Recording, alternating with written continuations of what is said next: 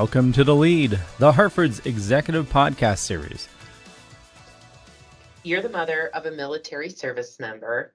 So first, I want to take a moment to recognize your son who is in the Navy and thank him for his service to our country. I'd love your perspective on how families serve alongside soldiers.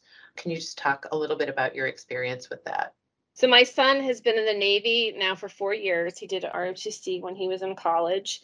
I think that all of us have to keep in mind what a sacrifice some of our men and women in our services provide, because it is a sacrifice. I mean, share a story right now. My son is on a destroyer and his group left San Diego last August for a 6-month deployment, which already, if you think about leaving your family for 6 months, is a long period of time. And during the 6 months, his ship ran into some issues, which required it to have to actually go into dry dock in Japan. And they're still there. So you think about the men and women that are on that destroyer who have many have families at home.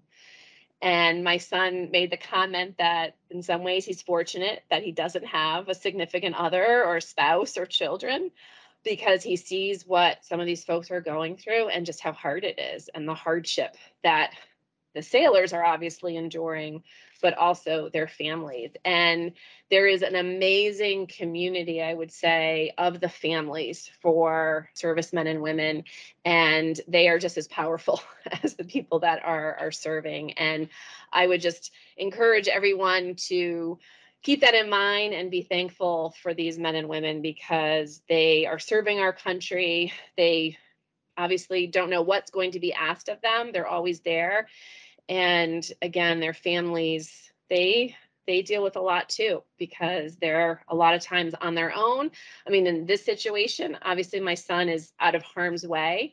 Obviously there's people that go away for a year plus and they're in harm's way. And that even, adds another dimension to it. So it's amazing what these men and women do. This has been The Lead, the Hartford's executive podcast series.